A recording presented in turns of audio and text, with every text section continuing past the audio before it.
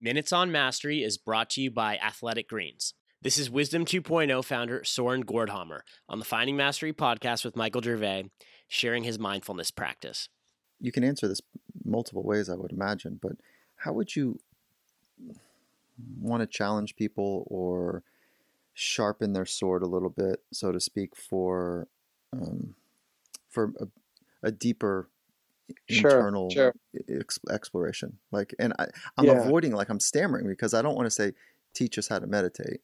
But this is what I say. I say there's an inner domain, and this inner domain needs to be tended to, and that this inner domain is going to determine much more of your true happiness than anything externally that could ever happen to you. You can have all the success in the world and be completely neurotic and completely ungrateful, right? And constantly worried about losing it. So there's an inner domain. The inner domain needs tending, and the inner domain will reflect more of what you experience as happiness than anything in the external domain.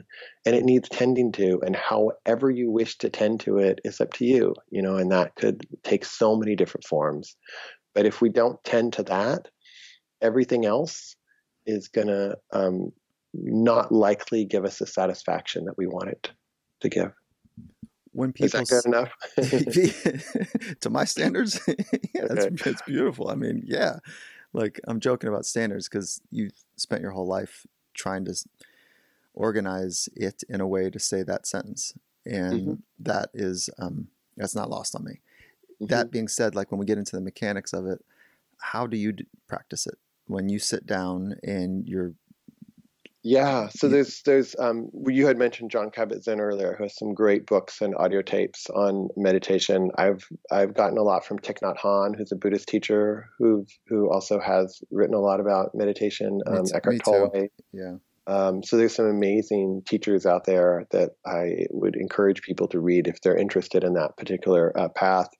What I try and do, Mike, is I try and have some time each day where I go inward and I just focus on my breath.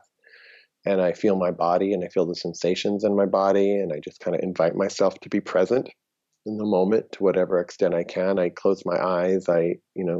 It's not about taking in messages or responding to messages. It's like we spend all of our day often, responding and communicating and constantly kind of pinged and pinging.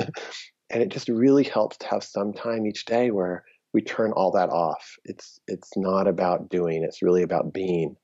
And the most creative, amazing people I know and are people who spend time each day tending to that inner world. And so it doesn't mean that you're going to be less effective in the external world. I would quite argue just the opposite. By giving yourself that 15 minutes, 30 minutes, whatever you can take, you're nurturing something, you're feeding something, you're watering something that's going to help you throughout the day. So I like to focus on my body, on my sensations, on my breath, on coming back to the present moment. And then that's what I do. And then I try to spend some point each day. I love trees. I don't know why. I mean, some people love oceans. I love trees. And I try and spend some time each day in the trees. And I can't explain what happens, but when I'm with big trees, I feel my place on earth. I feel like I belong. I feel the sense of belonging. I love my breath and the smell of the trees. So I try to walk in the woods every day with my dogs and just take in the life force that's in the woods. So those are kind of my two main practices. For the full Finding Mastery podcast, head over to findingmastery.net or check us out on Apple Podcasts. And for a special offer from Athletic Greens, head to athleticgreens.com/findingmastery.